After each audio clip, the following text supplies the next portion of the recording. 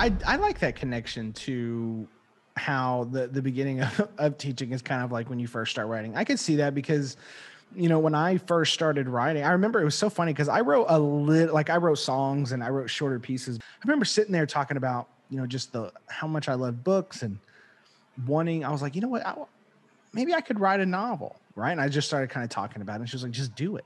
And I was like, oh, I didn't realize that was something I could just do. From the mouths of people who don't take the time to see them for who they are and who'd rather be the student down with grades rather than lift them up with the work that matters. And I'm tired of hearing about these kids who don't share your values because your values are what put us here in the first place. And I don't know if you've looked around lately.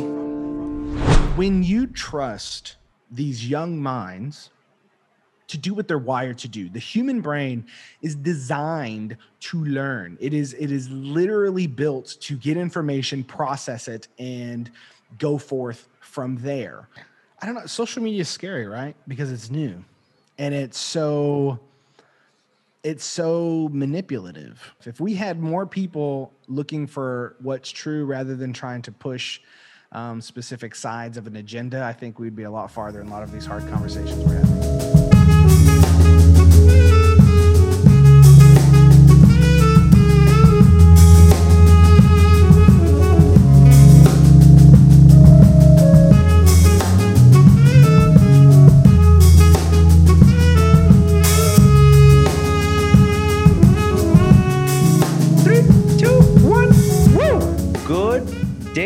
This is Ricky Ray. Welcome to the Curious Observer podcast, exploring thoughts and creating a space within the overwhelm of the newfound virtual reality with the spirit of curiosity. Our next guest, I'm really excited to share how we met, was quite the unique circumstance that perhaps if it was not the 20s, could not happen. And I say this because it was through an Instagram story promoted by none other than, I'm sure our next guest may agree. I'm curious what his thoughts are.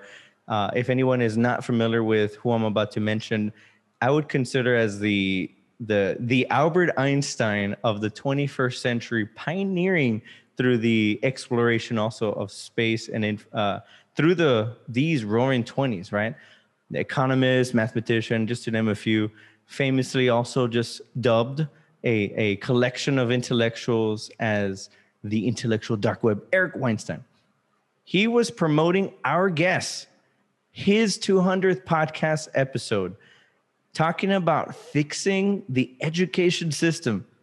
My goodness, the caliber in which these two individuals exploring thoughts and really digging into the questions and the kinds of things that people talk about in education these days that feel largely ignored and left behind, and we just kind of have to accept it and endure and, okay, next lesson plan. All right, let's just move on, and never really get addressed. And I really suggest you guys stay tuned with that podcast. I want to ask him to plug that in. He is a father, husband, educator, author. By the way, book number 3 on the way. Stay tuned on that. I want to ask him to plug that in also. Podcast host of Teach Me Teacher podcast.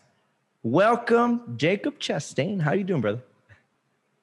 Hey, man, I'm doing good. I like the energy you bring. We've talked. This is the first time I was speaking like face to face, but we've been back and forth, and you always got this. You always got the energy, so I'm here for it, man. Well, man, it's. I think a lot of it is, I'm sure the reason you may recognize that is because you're an educator yourself, and that flows through you just by nature. Would you say? Yeah, totally, man. I think half of what we do is the energy that we bring to our work, and I mean, how do we expect kids to have energy if we don't, right?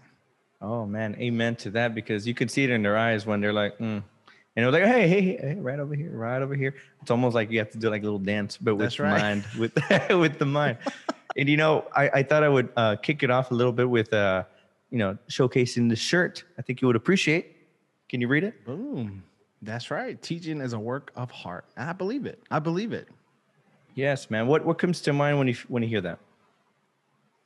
I don't know. I think so. I don't know. I don't want to get too deep too early, but in there's a lot of professions that it takes a long time to kind of become it, right? Like, we expect doctors to put in a lot of work to get where they're at, and lawyers, and just any number of these professions that serve a unique skill set in society. And teaching is one of those that is relatively easy to get into compared to something like being a doctor or a lawyer or something like that. I would argue just as important, if not more important, but it's fairly easy to go through, get your 4-year degree, and then, graduate with enough merit to either just get it in education or have a good enough GPA to where you can go to an alt cert specification or not specification, certification. And here's the thing. I like that. I am alt certified. I didn't get my degree in teaching. So this isn't coming from a superior standpoint. My point is because it is relatively easy in professional terms to get into, I think a lot of people get into it for the wrong reasons. So when I think of, teaching is from the heart, what that really makes me think about is, you can get into this profession, but the people that have the heart for it, the people that understand what we're doing, the people that can have a hard day where every kid seems to be disrespectful or disruptive. Mm-hmm. And then you go home and you're like, I can't wait to go back tomorrow. Right. Those educators are the ones that end up staying. But the reason why we have so much turnover and why most teachers don't last after 5 years is, I think, that thing where their heart wasn't in the right place. And you're going to figure it out one way or another. Teaching isn't a job you stay in if your heart isn't in it. So tells you, yeah. That's right. Because we've worked with people like this before. I've seen and there's no shame. Just like there'd be no shame in me like failing at a tryout for like the NBA or like the NFL or something like that. Like, the people are going to shame me for that. And these people shouldn't be shamed either. I think people people like you and me need to do a better job at showing people that, yes, this profession's great and there's a lot of perks that come with it, but it's also some of the hardest work you'll ever do. And I think, unfortunately, people just don't realize that. Amen. This is exactly why I wanted to invite you to share your vibe, because you're in the trenches, you're facing the future. These kids, it's not just something that you just do the job, and with respect to all other jobs, by the way, by no means to say anything else to any of anything else, but specifically the nature of this job is the facing of the future. And I think that's so important. I thought I would invite you to share, these three ideas. And, on the last one, I feel that we can thread into the vortex of what can be in our share of vibe. And that is, I welcome you to share more about yourself, about your endeavors, and really your vision of today's virtual landscape. Oh, man.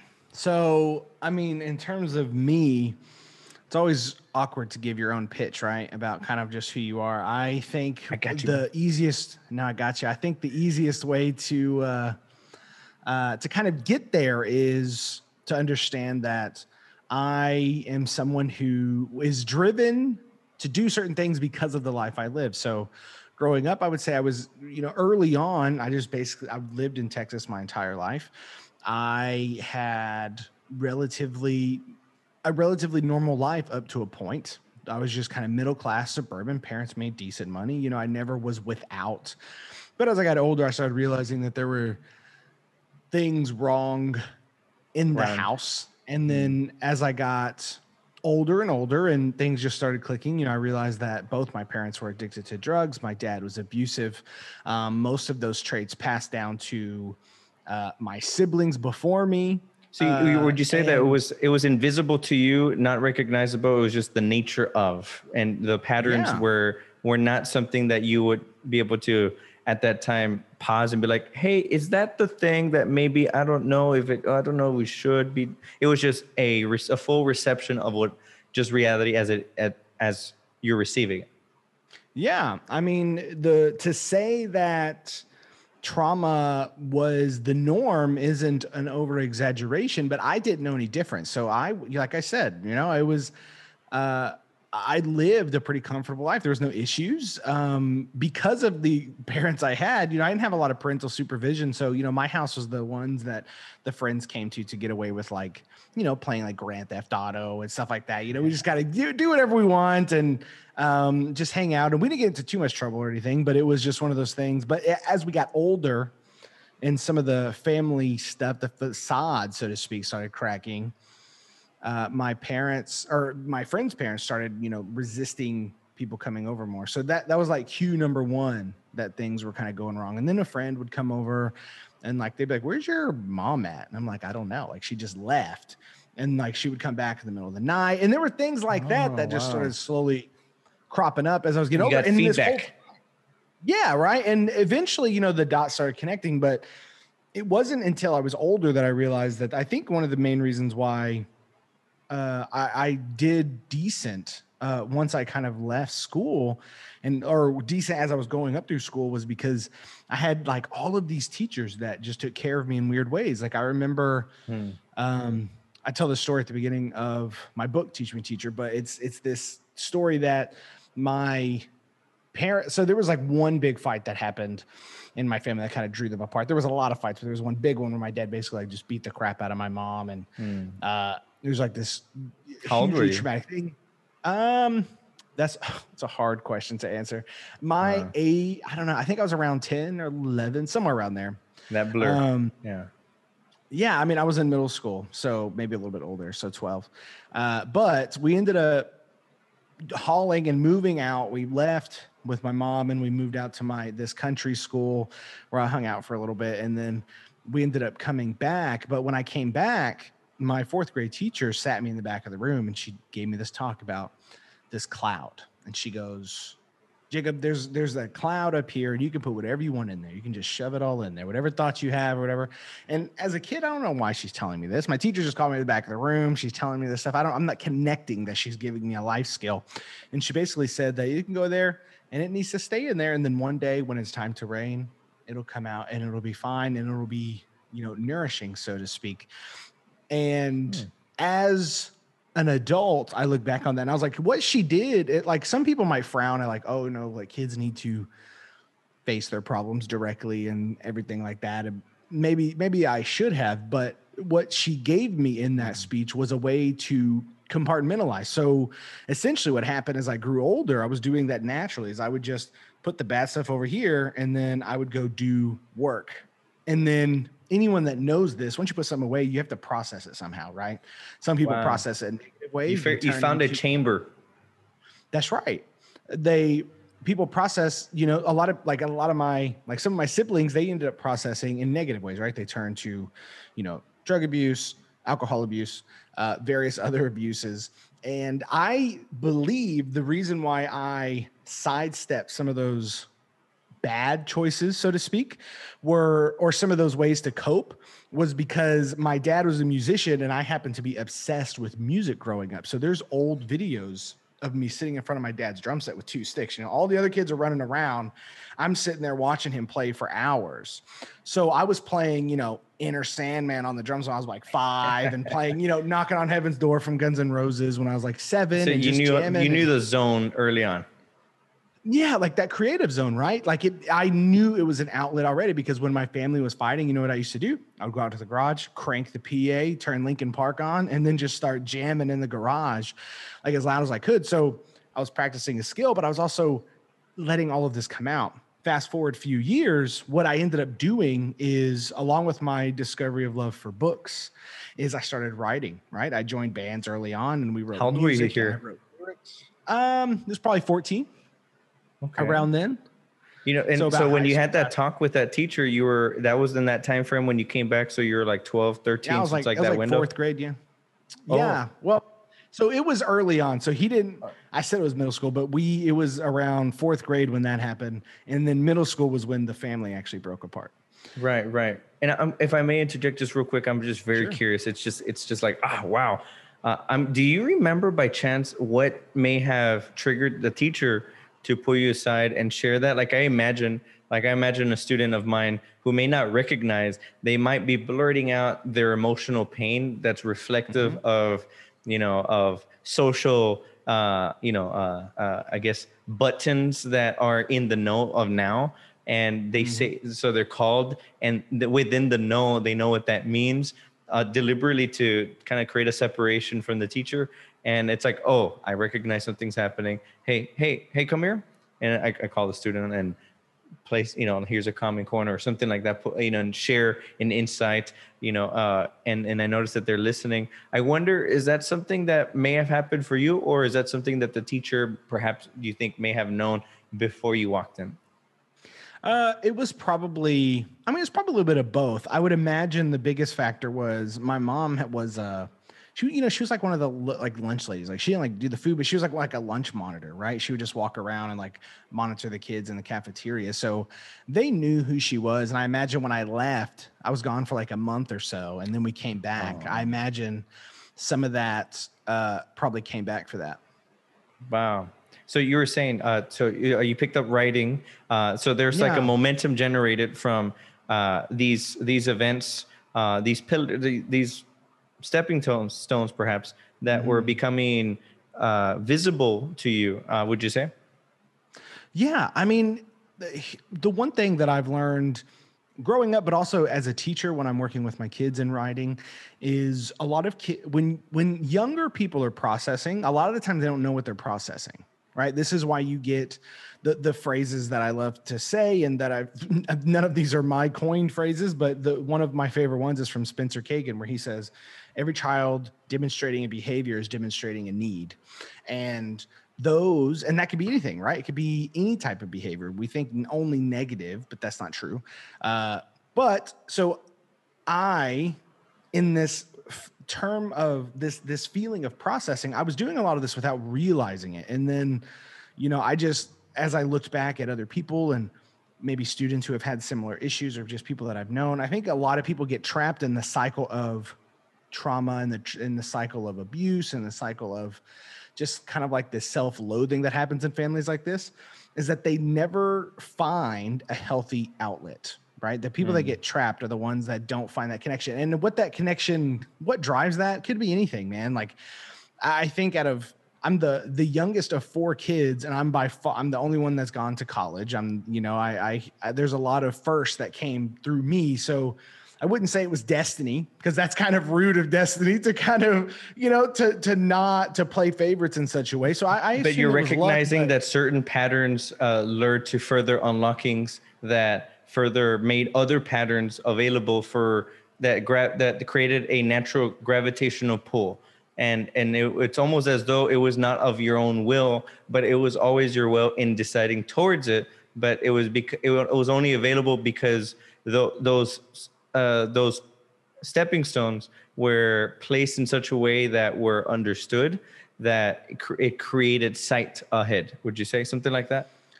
Yeah, I mean, I think it's fair to say that enough things were around me that gave me a lot of options. I'm very fortunate in that way. And I think the biggest one was teachers.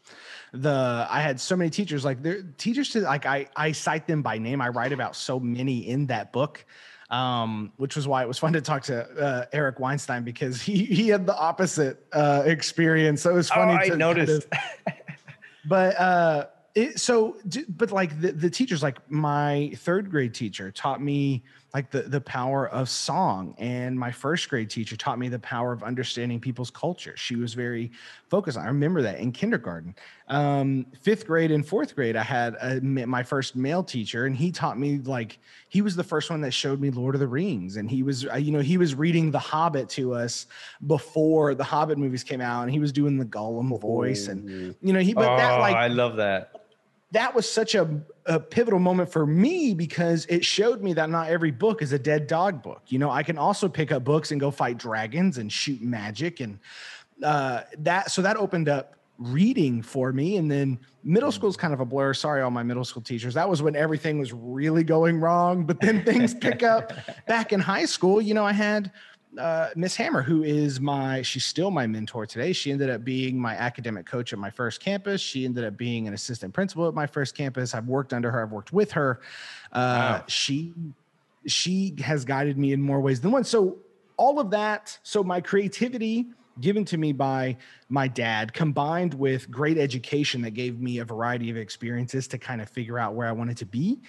And then honestly, a drive to make my mark for some reason. And I think some of that comes from my dad, being a performer as a kid. I'm sure it was ingrained in me that attention was positive because I would perform at like all the adults are drinking and partying and stuff. And I'm the kid with the cool drum set and everyone's like, yeah, cause I'm actually kind of good. So, right. They can support it for longer than 10 minutes. Yes. So, but that, you multiply all of this together, right? You get someone like me who is incredibly passionate about my work because I was practically saved by the work I'm doing now. Someone who's driven to create in a variety of ways, whether it be a lesson plan, a student experience, or something like a podcast or a book. And then a drive to make my mark forces me to not quit when I ultimately fail all the time. So it's a unique set of circumstances, but I don't know. I wouldn't change it. Yeah. So it's like you've been able, the thing that we all get to see along the journey is the reframing of failures. And I think that's what a lot of teachers do. It's the facilitating of not letting up, because the default for a student is to let go. And especially with such a pivotal, vital, healthy realm of viewing, especially when it comes to thinking, and especially in the capturing of thought in the form of writing. I think that's so important that you're doing that. And it's so cool that such unlockings unveiled you in a position where you get to daily face that for the students face that with the students, so that they may see that for themselves and be able to carry forth through those potentialities of letting go. Instead, hold on, just watch, look, follow this. Onward.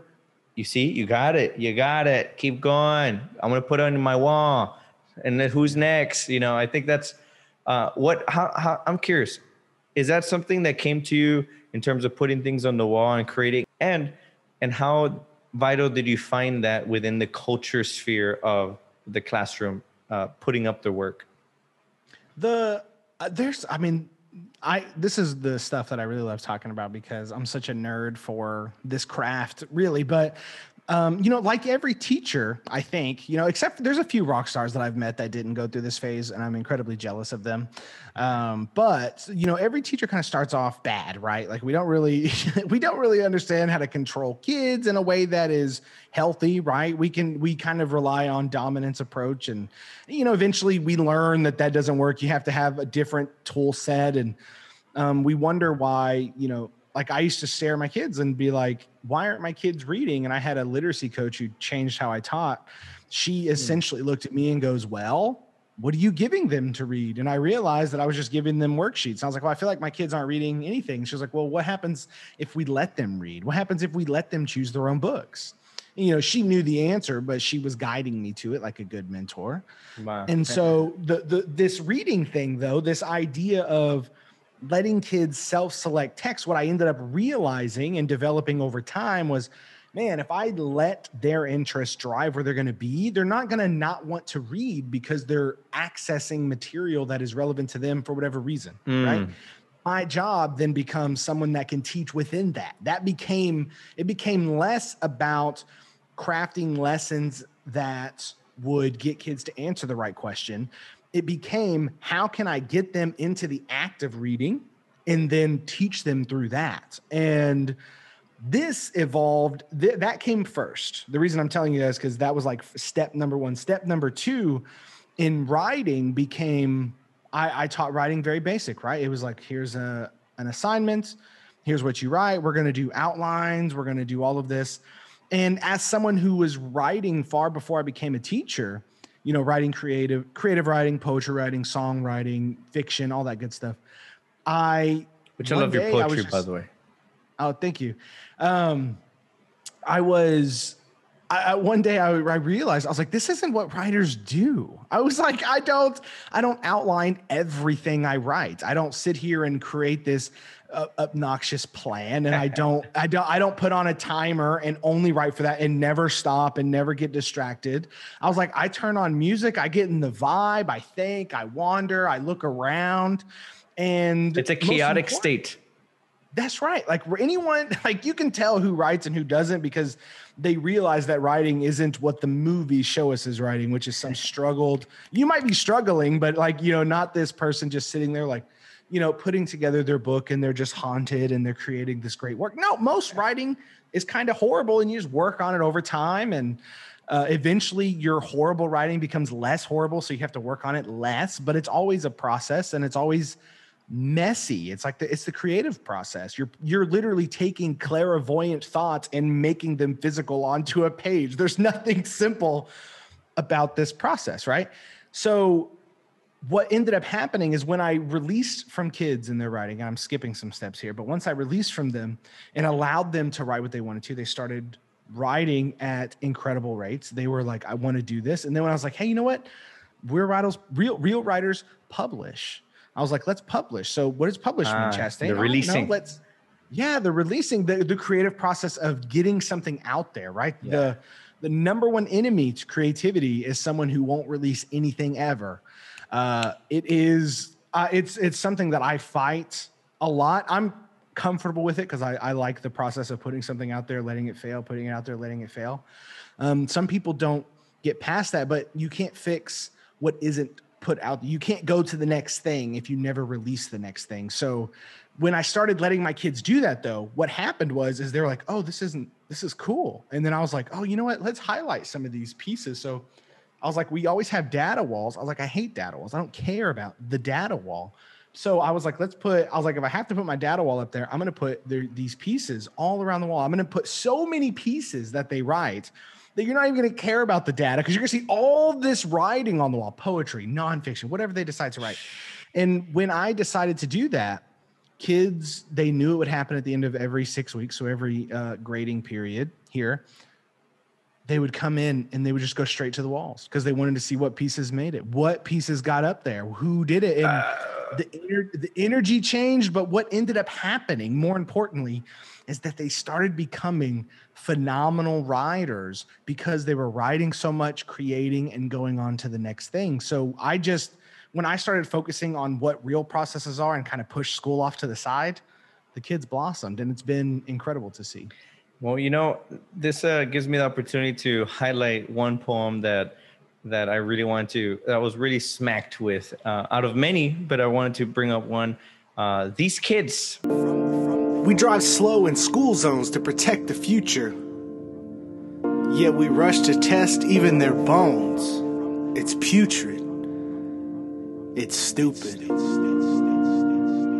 Why do we ask our students to live life with prudence, but then we punish their shortcomings by taking them out of music? They see us, They hear us too. You think that kid doesn't know what you think about him? You think you hide your disdain? It's plain, I can tell you that, written in paint right on your face. I know, 'cause I've seen it too. In class and in the mirror. I've been on both sides, behind enemy lines.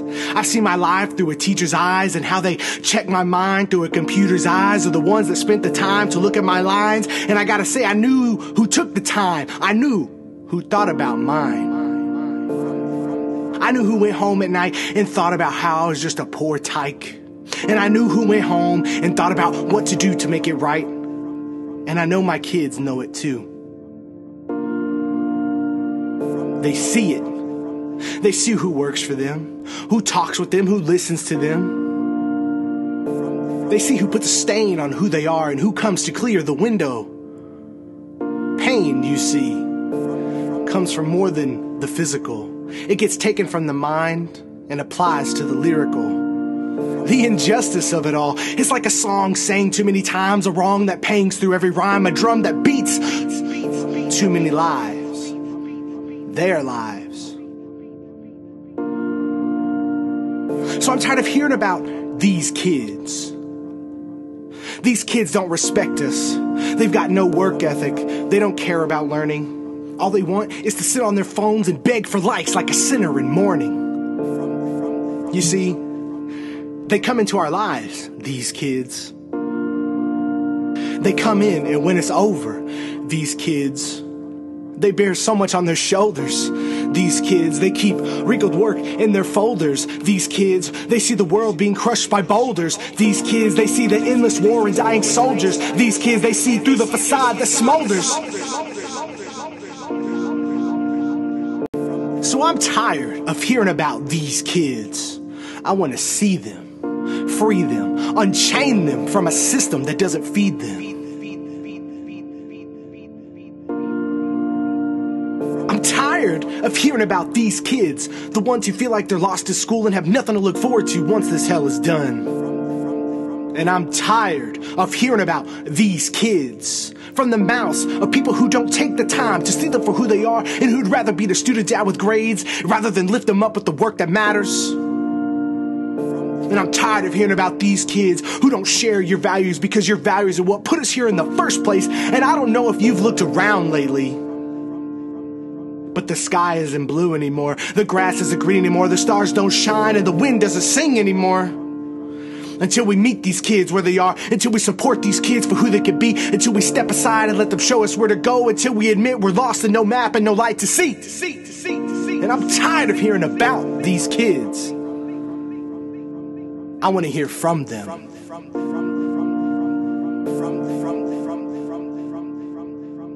The way you crafted it, the video, the echo, everything, every element, it was like, thank you.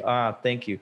And I wanted to highlight a takeaway from it that I think encapsulates everything you just said about what your discoveries have extracted within the students. And that was that this poem is I would describe it as the detailed outlinings through an eye of the students, and especially the phrase, they see the facade that smolders. And I started thinking about the fading impressions, the fading impressions of even writing, like, hey, let's read something. And then after a while, it's like, well, the reason why I don't like it, because they smoldered what they thought what writing would be, or anything would be, or interaction would be, relationships may be, being social, being civil in the classroom may be, or having respect to another teacher may be. And then you said, I want to hear from them.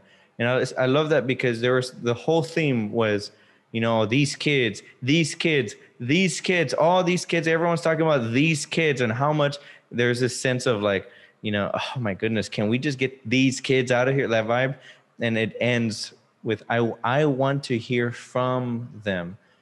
And I'm inspired, just as Mr. Ron Clark has inspired me, and as well as many educators. It very much captured that spirit. If you're familiar with that book or that movie, it's a great movie, and I think there's a lot of parallel. I'm curious, what is that along the lines of what you would recognize in the students in really facing that diminishing effect, instead of, it's like calling forth from the diminishing? Yeah. Like, are you asking if they're kind of like, if I'm calling forth from the diminishing, or if they are? Oh, I feel like, would you say that what you're doing is you're creating a space so that they may recognize they can actually call it forth? Yeah, I think that's exactly right, because that piece, These Kids, was written when I wrote it during a time where I just came off being a literacy coach at a campus that I didn't fit in well for a variety of reasons.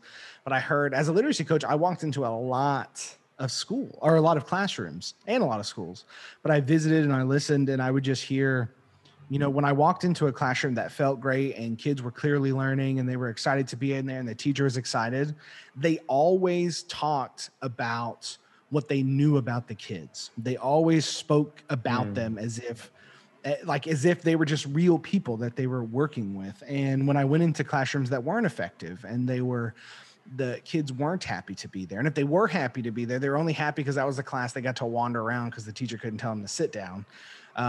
Those teachers would they said those phrases like "these kids," and they would be like, "These kids won't listen. They don't respect You heard us," that right? phrase.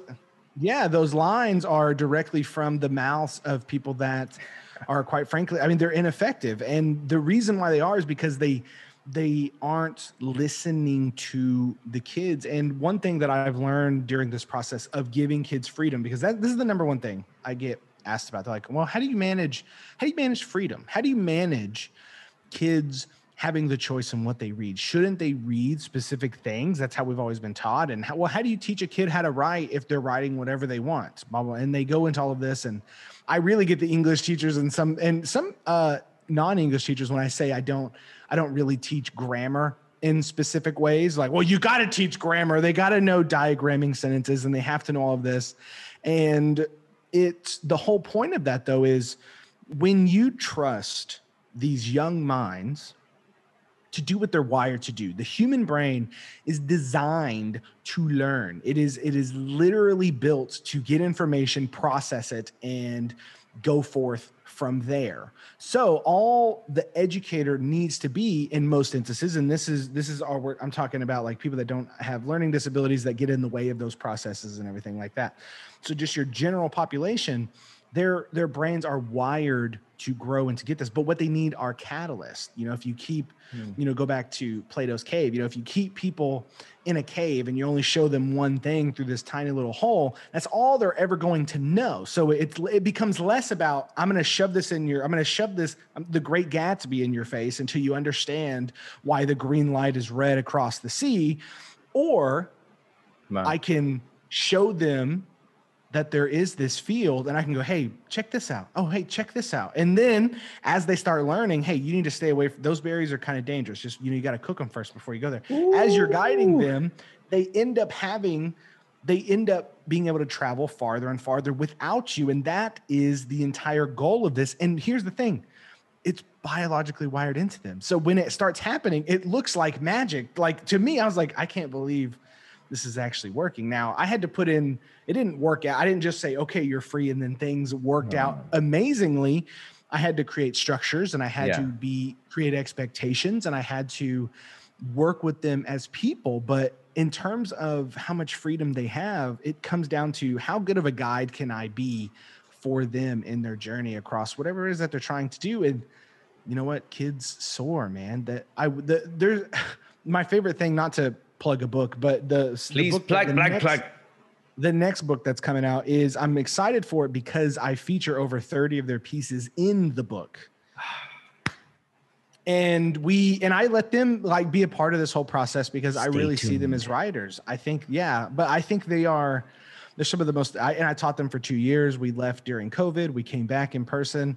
But I had them for 2 years. So we had like this bonding experience through a pandemic and we went through the craziest school year. But what we did is we wrote a lot and we read a lot of writing. They helped me in some of my writing. I mean, these are 7th graders. And we're like, this is kind of unheard of. And I think the only reason why I've had so much success is because of trusting the freedom and then listening to the kids and not being a tyrant over them. Yeah. Wow. Thank you for sharing that. I thought I would riff on a thought that's kind of like extracting into like our world, like as adults facing reality. Isn't it crazy? In the middle of all this, when we were their age, these such portals of technology allowance could not be. Like say a pandemic happened when we were their age, right? And all right, we're going to read, right? And all this kind of stuff, or the surfing of the internet space. What a Wild West it was, but also at the same time, just a vast portal. As now, like you said about, check out this other way of viewing. and beware of this. Be sure to cook it. I really liked how you use that analogy.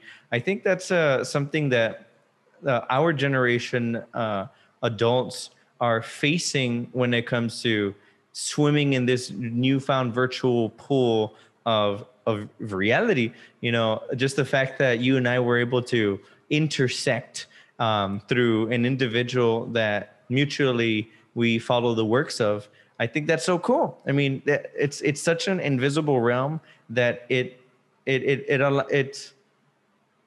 allows things to become true.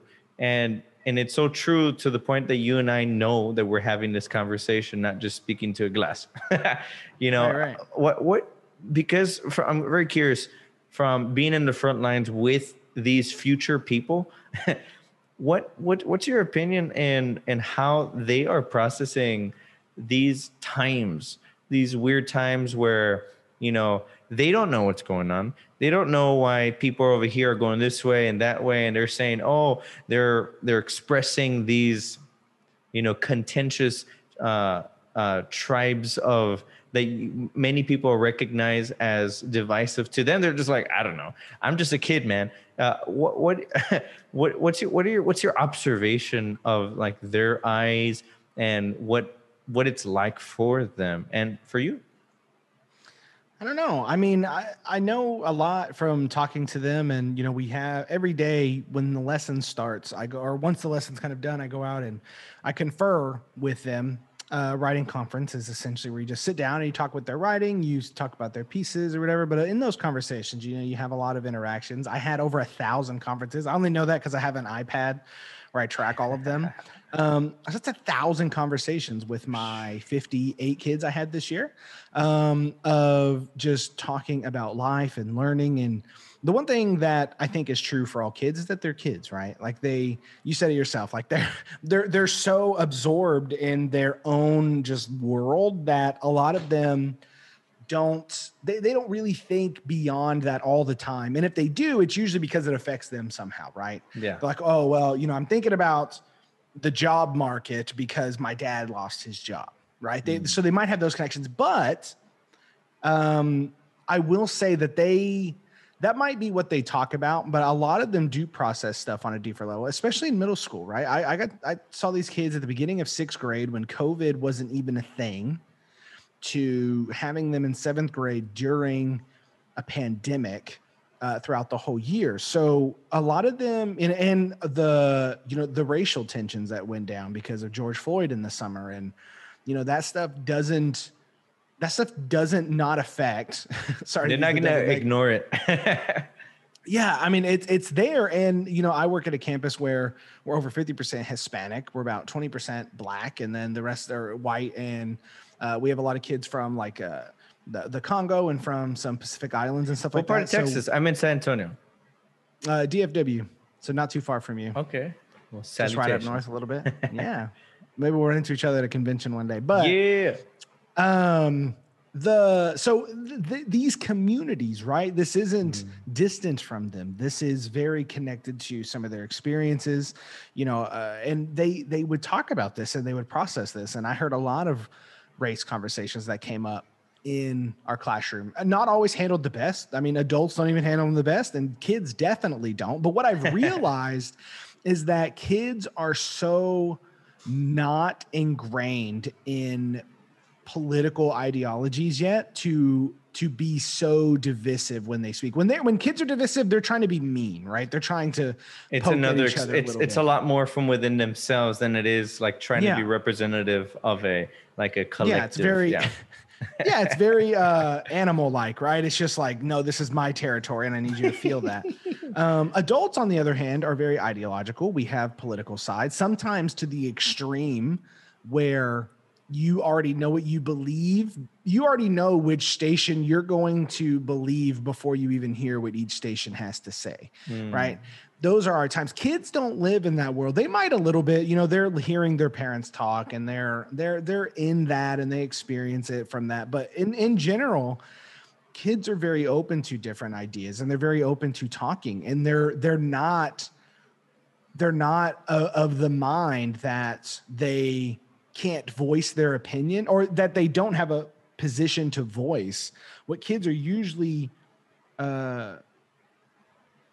kept back from is sharing their voice. So, and they learn that in school, right? We don't let kids talk about things that are that might not go with the norm. We don't even give them the option. We say, hey, you're going to write about this specific topic, or better yet, we give them 3 topics that we chose. So they still have choice, but these are our 3 topics. And so kids, what they learn over time is they learn that, oh, well, I just got to keep all that inside. I shouldn't be talking about it. And then what happens is they become their own echo chamber over time. They eventually become adult. That becomes a larger echo chamber. And now they believe something and they've never questioned a dang thing in their lives because they never voiced something loud enough to be challenged in the first place. So when going beyond this idea of just letting kids write because it's therapeutic, it gets them to process their lives and everything. And also detach, like the detaching of that initial thought. Because I'm sure you've seen where, I'm curious what your thoughts on this, when writers are going for it. Like I've experienced it. I've never written ever. And I started writing ever since the world ended. And I was like, I felt an inclination. I feel like that book over there that I bought 2 years ago, maybe 3 years ago, just scream at me like, hey, just so you know, this is blank, just so you know. For some reason, I'm just letting you know, for some reason, I feel like I have to let you know, hey, it's blank. I'm like, okay, fine, I'll start. Oh, I just started every day just flowing with it, right? But I found myself, and I'm curious what you think. That initial thought, sometimes we don't want to let go of it. And then by letting go of it, more clarity comes from it. And it's by just allowing ourselves to just happily erase, and because we're making room for the more clear, juicy gold, perhaps. Would you say that's kind of the thing that you see? How would you describe that's what's happening in their creativity and also not being trapped in those echo chambers? Well, you could almost think, I feel like you could think about this in the sense of, people have always asked, when you go look at those early cave paintings, right? The most ancient ones that were around a long time ago, people put their hands on it, right?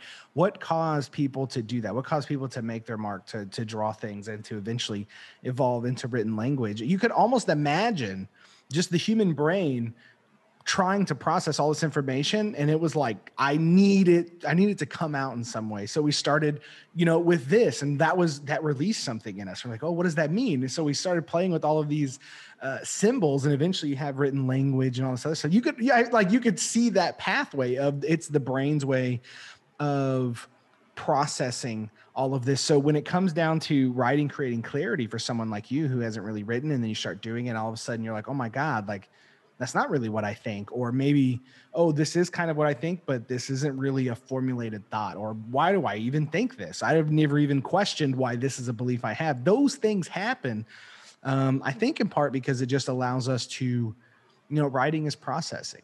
Writing is reflection. Writing is creation. It's all of these things. There's a book called... Yeah, there's a book called The Acts of Teaching Writing by Joyce Carol. And in the intro, she says, writing is the most rigorous activity we will ever give children, and we take all of their power away from it. So I think as adults, for people that discover writing as adults, it's almost like, I don't know, like I feel like it would feel like being robbed, because you realize how beneficial it is once you kind of get past it. Exactly how I would describe it. When I started doing it, I started recognizing, why was I wasting my time thinking I couldn't? Why was I wasting my time thinking that it was just something, oh, I'm a TV watcher. I remember thinking these thoughts as a kid, like, oh, I don't write or read. I'm a TV watcher. I got TV. I remember thinking that, and I remember even saying that to teachers, and they would be like, well, I'm like, looking back at it, I'm like, what? What do you mean, well? And it's just so powerful to recognize that. And if we may shift gears here, I'm very curious, sure, especially from the train of a teacher. And so that first time you're sitting in the classroom, right? I would describe writing the same way. Like the first time you have a bunch of kids, it's all a blur. Like, whoa, what's going on? And especially through the eyes of now, how What could you see within that blur now? And also not just in teaching, but perhaps even in writing. I like that connection to how the beginning of teaching is kind of like when you first start writing. I could see that because, when I first started writing, I remember it was so funny because I wrote I wrote songs and I wrote shorter pieces. But when I was like, once I graduated high school, my wife and I moved out together, or she was my girlfriend then, but we moved out together. And I remember sitting there talking about, just how much I love books and I was like, you know what? Maybe I could write a novel. Right. And I just started kind of talking about it. And she was like, just do it.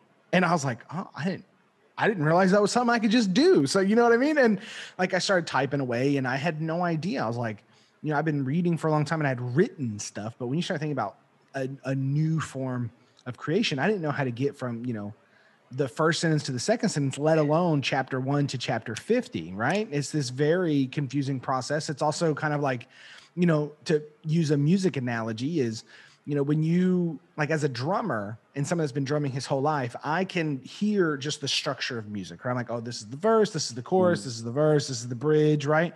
And so I can know like basic songs almost automatically. And I know kind of the typical beats.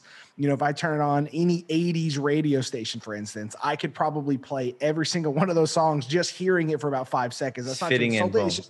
It's just the style of music, right? Now, there's obviously more advanced music that I can't do that to, but it's a general guide. Now, my wife has never really played an instrument. She doesn't I'll know when like a cymbal hit's coming just from a song I've really never heard. And she's asked me before, she's like, how do you know? Like, how do you know, like even the instruments you're hearing or like the parts of the drum set? Like, it's just, I'm internalized to it, right? But that's foreign to her. So in terms of teaching, when I was stepped in, it was entirely foreign. I didn't know, I was like still racking my brain around bell work. I was like, I don't even know how to give something good at the beginning of a class to get them engaged.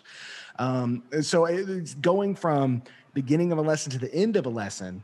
I had no time management. I had no structures in place. Now luckily I had guiding teachers and mentors that didn't let me fail alone. There was a lot of failure, but they were always there to kind of give me a pointer.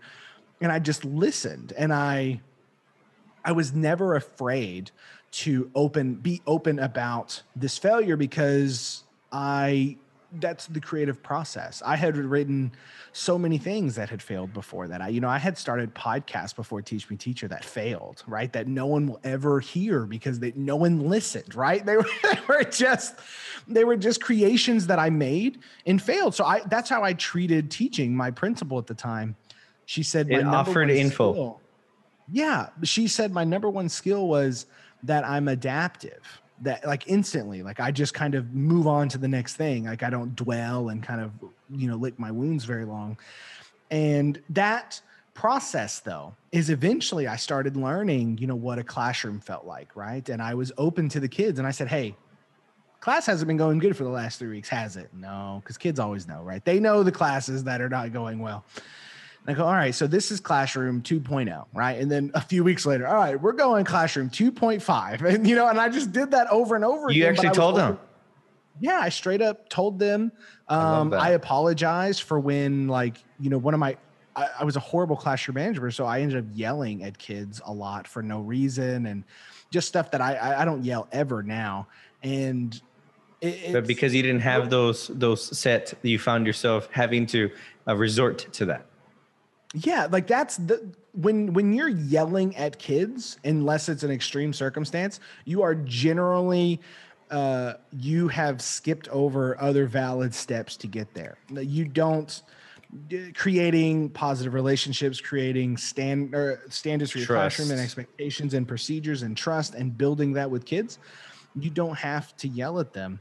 But I didn't know that. I mean, I was a yeller for probably a good 2 years before I developed enough sustainability to not do that. But so in terms of clarity, I started being able to lesson plan knowing, okay, so I'm going to need to break this up because I'm going to be talking for far too long. So I need to get them up and move them around. Right. Ooh, you're able to gain an insight, like a inside baseball. Like you have someone that doesn't understand baseball. Another one is like, well, hold on. I'm looking at the pitcher and he's giving the signals. He's getting this and that. He's looking over there, look at a base. And the other one's like, how do you see all this stuff? Don't you watch baseball? Yeah. Yeah. Well, and that's exactly right. And at first it was obvious too, right? I was kind of like the pilot flying the plane while showing them what I was doing in the cockpit, right? I was like, it was like I had the door open and I was like, hey, I don't know what this button does, but let's try it, right? And then eventually what happened is I was able to Map it out. hide some of that stuff. I was able to just kind of put a drape, and that way kids came in, they didn't realize anymore that really like class was actually happening. It was, oh, we're reading and writing and we're exploring ideas. And yeah, there's some tests that pops up every once in a while, and there's some data that comes here and there. But for the most part, that stuff is so gone that they don't even think about it. They're so caught up in the classroom. And then it works even better. When I started, I was like, I love music. Why don't I listen to music in my classroom? Bought a stereo, play modern music pretty much all the time during writing, let them have their earbuds in, because it was those things that I found out. The more I made it feel less like school, the more I was able to do that. But all of that started is this slow process of going, okay, bell work. What do I do in the first 5 minutes of class? And then slowly getting good enough to where I could run a class. Just to get a hint, what track? What's the vibe and what kind of music?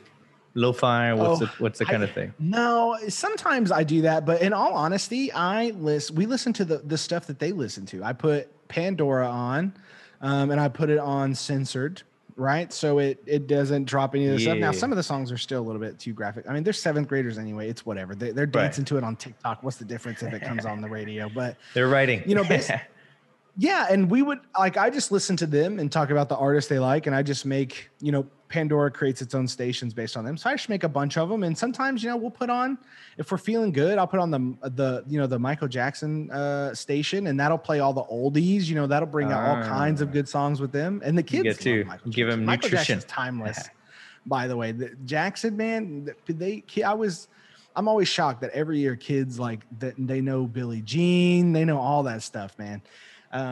But we'll listen to a lot of their music, and kids that don't want to listen to that, they put in their headphones. But most of the kids love it because here's another thing. It's another class builder. So, something comes on and it's, one of the artists that kids really liked to begin this year was Pop Smoke. I don't know if he's a rapper. I don't know if you know anything about it, but he has this one song that I was like, oh, I like this. So I listened to it at the gym. Right. And so eventually I start rapping with them or like singing or whatever it is. And so it becomes this thing. A song comes on, I'll turn it up for a good 20 seconds, and we'll just vibe for a minute. And then we go, all right, we go back and it goes back to normal. That's but awesome. Like I would have, man, if I was a kid and like my teacher just started like jamming like Led Zeppelin or something like that, like it would have changed my life. Wow. I thank you for sharing those insights, because I think that's so important for any educator who happens to be listening, to view through the eye of other educators and perhaps even recognize, am I creating that kind of space? Like I'm seeing that within myself. I'm like, how can I allow the fingerprint of the student while we're in a mutual exchange of, this is your space too. And thank you for allowing me, the teacher, to facilitate you not giving up on yourself along those lines. I think that's so cool. It's so much fun. And I've had, I take it like a couple steps further. I grew up with some of the teachers around me, we're all kind of the same age and came in at roughly the same time and developed as teachers at the same time. And, we would just crank up our in passing period, right? Kids are being shuffled in this hallway. We have the oldest building in our district. So, the hallways are small, very factory, everyone just goes this way. And we would just open the door up, crank the music up. We have our lights on. I had, like the lasers kind of going around the room. And so I'm having my door open. Kids walking by are like, they're looking in. I'm like, I want to be in that class. Yeah, exactly right. It's like my vision was, I was like, why does it have to be from class to class? I was like, I don't care what they're doing across the hall. I don't care what they're doing in another classroom. I was like, when they're walking by here, I either want them to want to be in my room, or I want them to be excited to get to my room. You don't have, in schools, you don't have tardy problems because kids don't want to be in school. If kids are taking forever to get to your classes because you're not creating an environment that kids want to be in. And so I try to get that energy going, that excitement, so they come in there, and then here's what happens.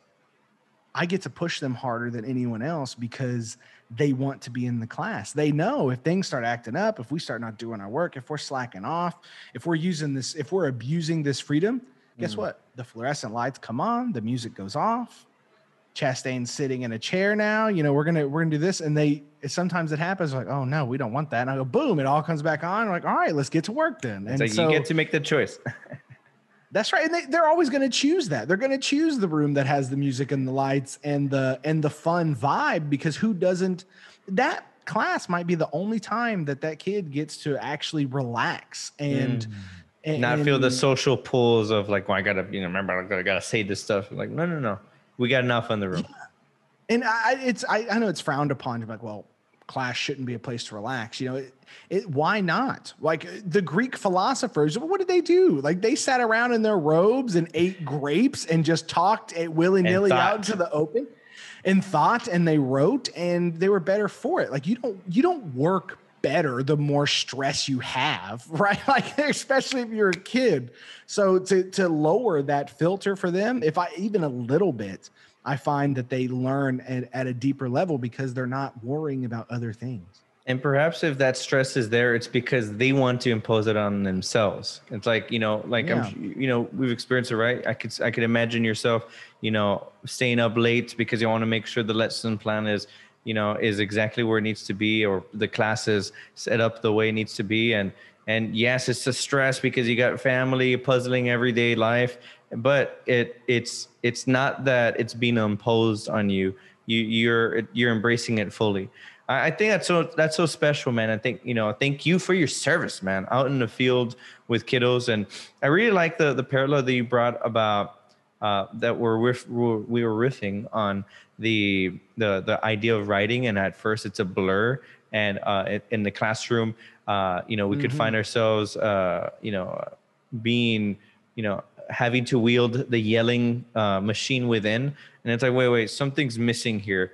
And I want to draw it to something that I think we're within the cultural landscape that we're all sharing, but it shares parallel in terms of that. I'm wondering, are we facing a like growing pains, like an initial flash of virtual reality where we don't know how to express culturally as eloquent and justified thoughts may be across the spectrum of expressions?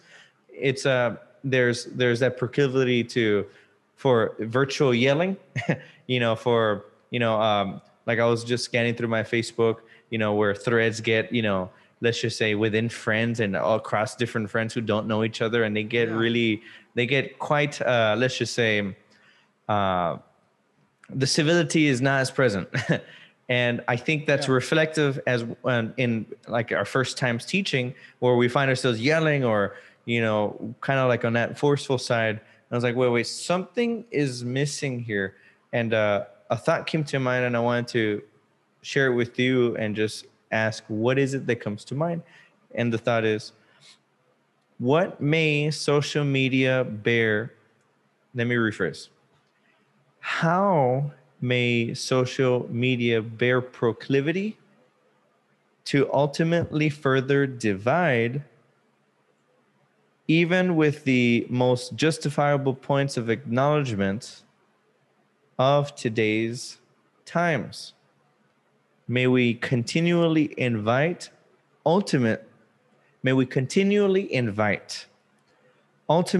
through outcomes that unite. What comes to mind? I don't know. Social media is scary, right? Because it's new, and it's so manipulative. I don't decry. I don't subscribe to the idea that social media isn't evil. I like Gary Vee's comment about it. People always ask him about social media and what it is, and he goes, "Social media is not bad." He goes, "It's a mirror."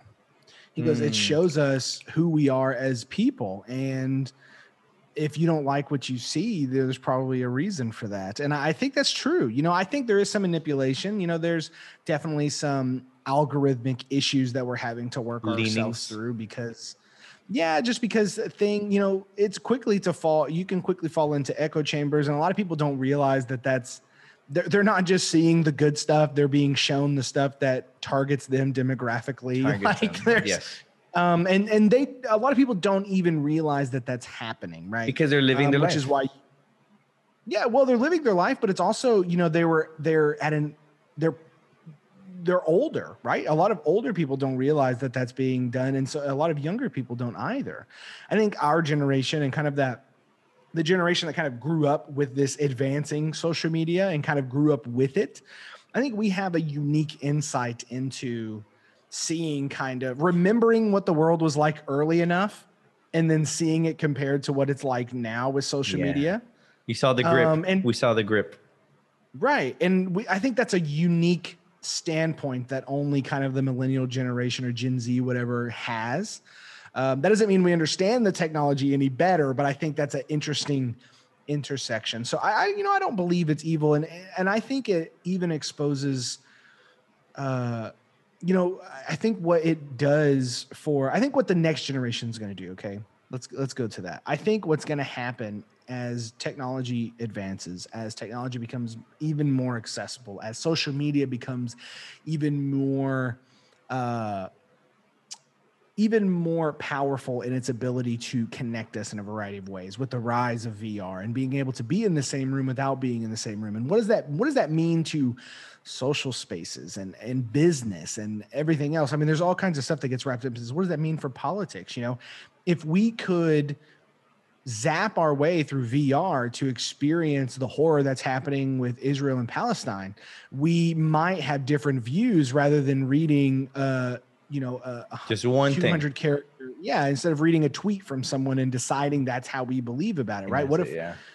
And so I think the people that are the kids that we're teaching now, I think it's imperative that we teach them to use their voice in ways that are effective for what they need, both personally and socially, because what they're going to drive these companies to do is they're going to drive them to be better at what they do. Now, whether that leads to more positivity or negativity, I got to go back to Gary Vee's viewpoint of we see the social media becomes what the culture is. It's just mirroring it, it's putting a spotlight on it. So if we grow as people, if we keep listening to others, if we keep breaking echo chambers, if we keep jumping on podcasts with people that live in other cities, and that, if we keep having these things, then I think that the general good outweighs the bad.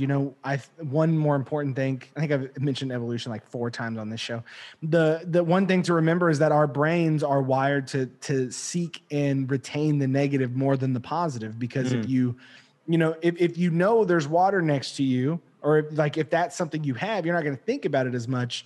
And it doesn't really cost you anything, because it's like, oh, it's right there. But if you forget about the poisonous snake in the bushes, you're dead. So our brains are wired to hyper focus on the negative, which is why social media does this, which is why it creates clickbait, which is why most of this is caused by just us trying to survive and trying to make sense. This is where tribalism comes from, right? It's a survival mechanic. We're like, well, as long as I'm with my people, the lion's not going to kill us today. And so I think we have to remember that. But I think I think that stuff isn't hardwired forever. I think you can change the wiring of people. I think, there's gurus that do this, and there are meditation masters, and there are people that have transcended kind of what it means to be trapped in this bubble of human emotion.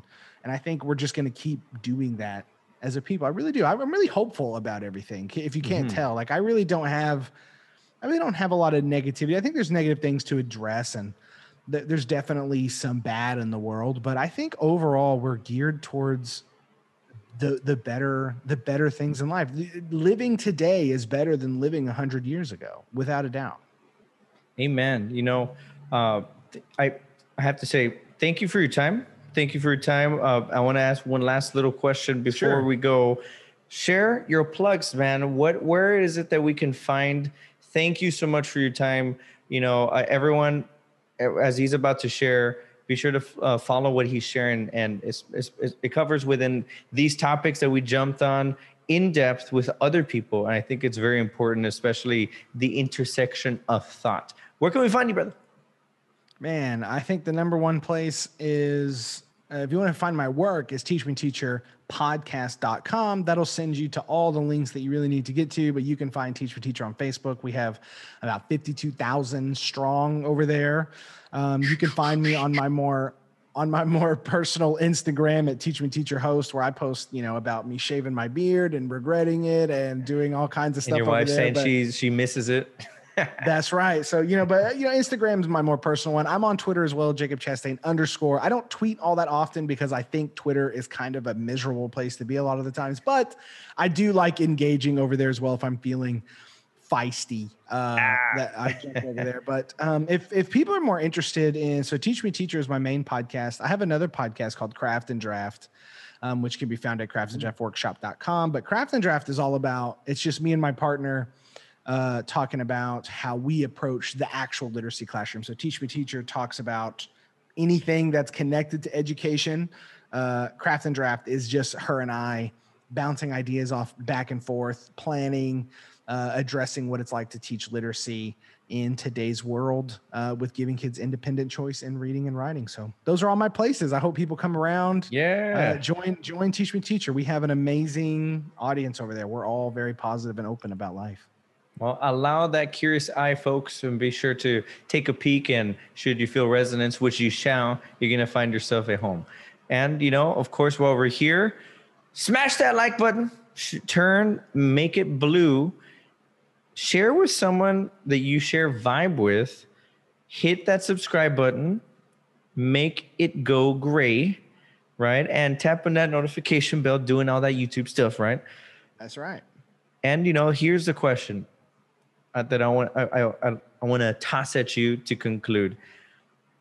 How may we, and you really touched base on it, which I love, and I want to see if we can encapsulate it in a couple, in a couple phrases. I'm curious what comes to mind. It goes like this: how may we better be arbiters and advocates for peace in our daily conversations, especially during times of tribulations?